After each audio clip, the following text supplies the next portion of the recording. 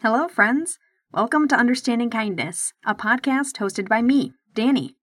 I'm someone who approaches life by learning from everyone around me, and I've decided to write it all down and talk about it here with you. I've learned that in order to create change in this world, we need to understand ourselves and the world around us, all while infusing kindness into everything we do. If I can do it, you can do it, and we can do it together.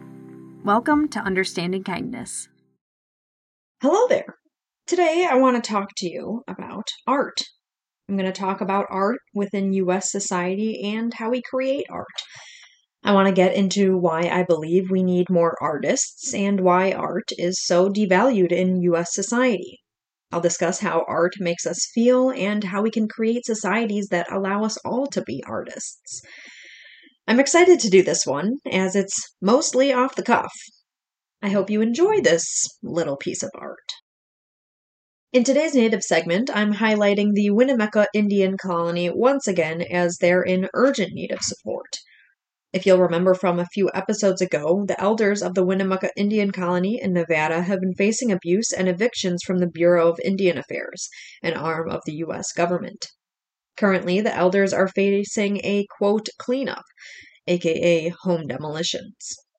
In a recent It's Going Down episode titled This is America, number 158, Hunger Strike at Santa Rita Jail, Police Attack Encampment in Boise, Update on Resistance at Winnemucca, they talk with elders and land defenders at the Indian Colony about what's been going on as of late. Though this interview was recorded before the current home demolitions that the elders are facing, the community is still going through the same bullshit discussed in the episode with the BIA. And now they're ramping up. On the Winnemucca community Instagram page, Nuwineen Sokopa, they've recently posted about needing support urgently to combat these, quote, cleanups. Currently, the Winnemucca Indian Colony are asking for eviction defense, legal observers, Nevada and tribal lawyers, community support, healers, warriors, and protectors. Home demolitions are scheduled for the 10th, 11th, and 12th of May 2022, so your support is needed immediately as of the release of this episode. If you're in so-called Nevada and can make it out to defend Winnemucca Indian Colony, contact Nuwineen Sokopa at protonmail.com to make arrangements. The more people the community has to defend itself, the more likely these Indigenous elders will not be displaced from their homes. Make it out if you're able, or spread the word. You can find updates on what's going on at the Winnemucca Indian Colony via their Instagram account. There you'll find a link tree to donate to their legal fund, help medics get to the encampment, sign a petition to have Judy Rojo, the chairperson of the colony, to officially resign and to address and stop the evictions, and many more interviews and ways to learn about what's going on. If you're able to make it to Winnemucca this 10th through 12th of May 2022, don't forget to reach out to them directly before heading over to the encampment by emailing Nuwineen Sokopa at protonmail.com. And to listen to the interview update, check out the It's Going Down episode, This is America, number 158. I'll link all of this in the show notes. Yo! It's patron time! What up, my patrons? Thank you very much, you the real ones. I'd also like to give each and every listener a shout out today. I've been real inconsistent with this podcast over the past 6 months, and I so appreciate every one of you who continue to listen and who share the episodes. A lot of the time, I'm unsure of why people would listen to this show, but watching the downloads go up over time makes me believe that y'all are doing it for some reason, so I'll keep going, I guess. Thank you, though, for real. Things are starting to settle more into a rhythm for me in my life, so I'll try to get my shit together soon with the show. Thank you again, and I love you. If you'd like to support the show financially, visit Patreon for monthly donations or PayPal for one-time and recurring donations. There'll be links for both in the episode notes. We need more artists. We need more art. We need more people creating art. All of us are artists. We're all capable of creating. I've heard some indigenous cultures speak about how all we as human animals do is create art. It's what makes us human. It's what connects us to our nature. We need art. And there's a big reason that we've been led to believe that it isn't as important and necessary as it is. You could probably guess this reason from the last minute or so of dialogue, and if you've ever listened to this show. Yep, you guessed it. It has to do with our current society in the US and with our human nature. I am, of course, speaking only about US society. Many societies and culture value art as the necessity that it is. The so-called US is pretty unique in how it devalues art and the artist, and this can all be tied back to white supremacist, also Christian hegemonic, cis-heteronormative, ableist, fatphobic capitalism. We'll mainly focus on the white supremacist aspect in this episode. Before I take you down that road, I want to talk about how creating art is in our human nature. How it is our human nature. When you think about it, we are always creating something, whether it's literally our bodies creating secretions or emotions or gases, or our minds creating through our hands and voices and movements. We are always creating. Our entire lives are a big sweeping creation. Everything we do as human animals is art because we are art. Paintings, buildings, murals, poems, movies, books, meals, clothing, dance, music, gymnastics, soccer, a highly curated Instagram page, a business, towns, culture, government, race, hierarchies, religion. All of these are art, in my opinion, because they're created by human animals. Even as this is true, I think it's important to ask how the art that we create makes us feel. From that list, when we look at what I'd say US society would deem as art, so paintings, murals, poems, movies, books, and buildings to some degree, they're creations that more explicitly elicit some type of emotion that speaks to the human experience. We're told that these things are art, and the rest of society is, well, just that. The rest of society. Art itself is placed as apart from society, at least in the so-called US. Art is not seen as a valuable, integral part of this society, and thus it is devalued. Now let's bring in the capitalism lens. In a capitalist society, you want to create forevermore so that you can continually gain capital and power. This works best when you have someone else do the labor for you while you sit back and reap the rewards. We'll address this bit in a moment. In US imperialism specifically, this society is based around business because that's how you gain capital in capitalism. So everything in US society is created to bolster business because gaining capital is how you gain power in capitalism. This next part goes hand in hand with race, and it creates the racial capitalism that we see today. So let me go over how race factors in.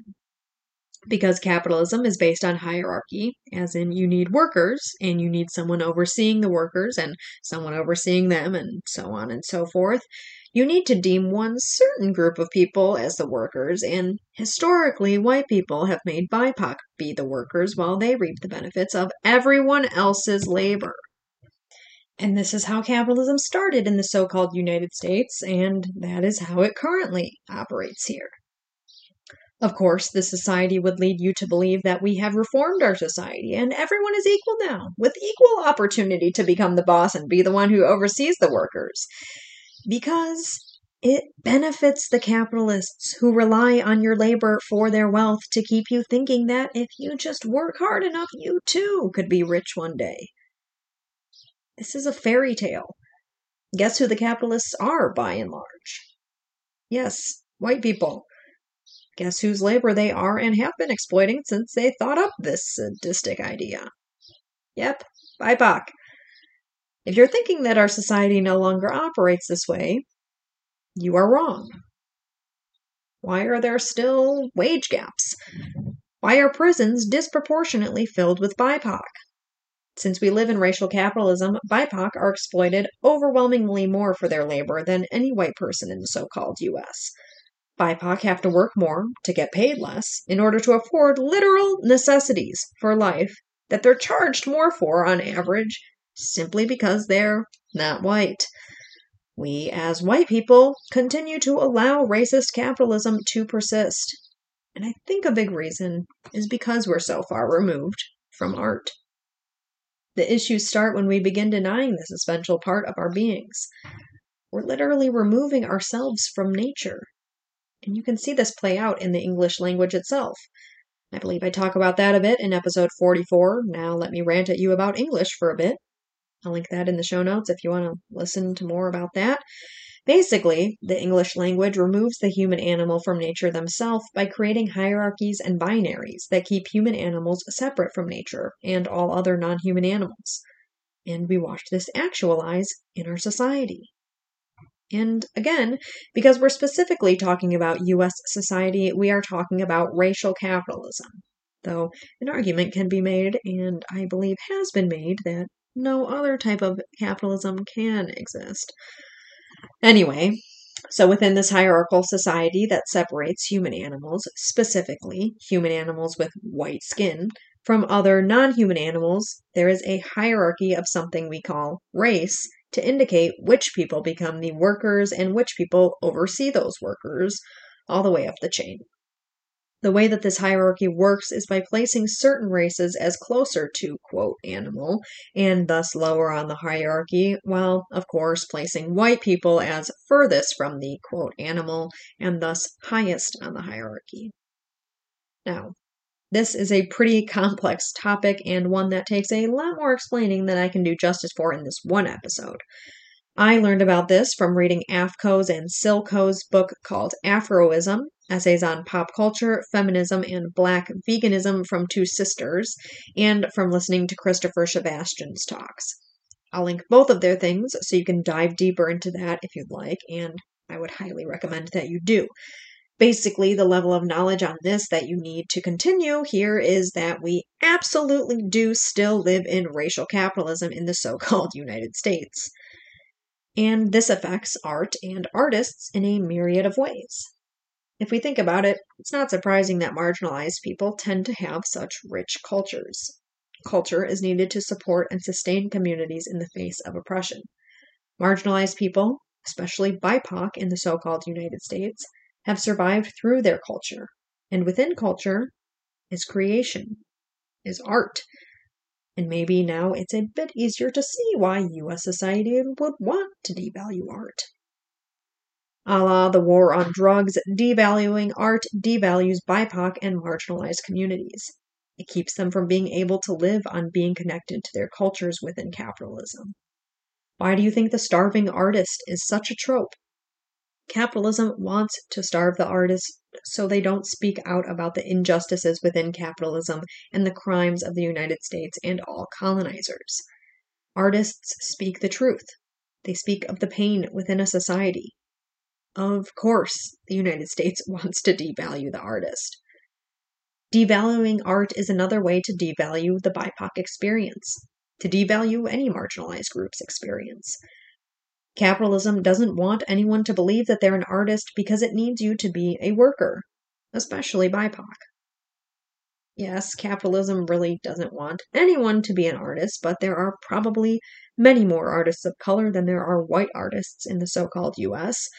Most white artists, like most white people, are unaware that they are living within white supremacist, Christian hegemonic racial capitalism and that they benefit from it, so most art by white people is inconsequential, which works out just fine for capitalism.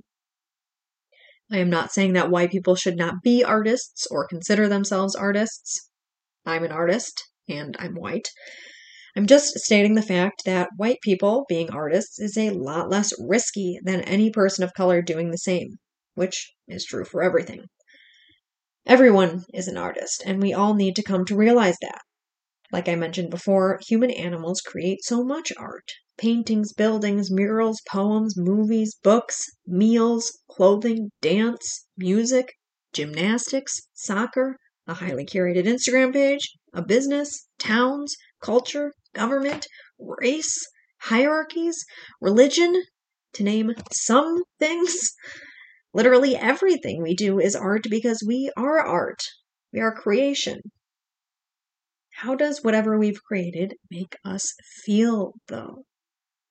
The things that I said were considered art by classic U.S. society are the things that I think, even when eliciting, quote, bad or so-called negative emotions, still make us feel good. We need to feel all of our emotions. I think when I ask how it makes us feel, I'm really asking if it makes us feel oppressed or makes us feel free. We need to turn towards the art and creation that make us feel free. We need to create societies that make all of us feel free. The best news is that our species has done and is doing this, and we can turn to indigenous cultures and marginalized communities to lead the way in the creation of these societies. We need you to be an artist. We can create societies outside of capitalism, where everyone is an artist and we all have everything we need. It's how indigenous cultures have lived since time immemorial. It is possible. It is essential. We need to create art that makes us feel free. We need to create societies that make us all feel free. We can do that by simply giving this stolen land back to their indigenous caretakers. U.S. imperialism and white supremacist, Christian hegemonic racial capitalism has always tried to destroy every ounce of art that speaks of the pain that it creates. And because BIPOC and marginalized communities have so much culture, and thus art, it's easy to see why art is devalued in this society. Devaluing art devalues the artist's experience and thus allows capitalism to carry on its merry way, exploiting everyone for their labor, while the white capitalists at the top reap all the benefits. They don't want you to know that you're an artist. You have the power and ability to speak about your pain, to elevate the voices of marginalized groups, and to speak out about the pain of others. You can, and you need to. We all need to. We all need to create art that makes us feel free. We need to look to and turn the power over to indigenous cultures and marginalized communities to create societies that make us all feel free. We need to rediscover the nature within us and let it out in the art that we create. Each of us has this within our beings, and the easiest way to achieve this is by land back. BIPOC artist to the very front, please. Boom! It's recommendation time. My biggest recommendation from the main topic today is AFCO's and Silco's Afroism, essays on pop culture, feminism, and black veganism from two sisters. For more on those exact things in the title, go for a deep dive into the hierarchy of racial capitalism. Another big one is Any Talk by Christopher Sebastian. They're a black vegan who discusses very similar topics. I'll link the book and some of Christopher Sebastian's talks in the show notes. I also briefly mentioned episode 44 of this podcast called Now Let Me Rant at You About English for a Bit. Take a listen to that if you'd like me to rant at you about how English separates the human animal from all other non-human animals. And lastly, learn up on what's happening at the Winnemucca Indian Colony in Nevada by listening to the It's Going Down episode, This is America, number 158, and by following the Niuenin Tsokapa Instagram account. You'll find ways to support them there. If you can head out to the colony this 10th through 12th of May 2022 to help resist the home demolitions, get in touch with them via email at niuenintsokapa@protonmail.com. I'll link everything in the show notes. If you enjoyed this episode, help support the podcast. All this content is free, and I'd love to make it my job one day. So if you're financially able, join our Patreon or send a one-time or recurring donation through PayPal. You can also share an episode with family or friends and give UK a kind rating and review. Check out understandingkindness.com for all episodes, transcripts, and blog posts. And why not take a listen to my other podcast, Better When Awkward, co-hosted by my childhood best friend, Jasmine. Get in touch with me by emailing understandingkindness@protonmail.com or through social media. You can find all links in the episode notes. For now, be kind, be compassionate, be understanding, and question everything. I'll be here. Thank you for listening to this episode of Understanding Kindness.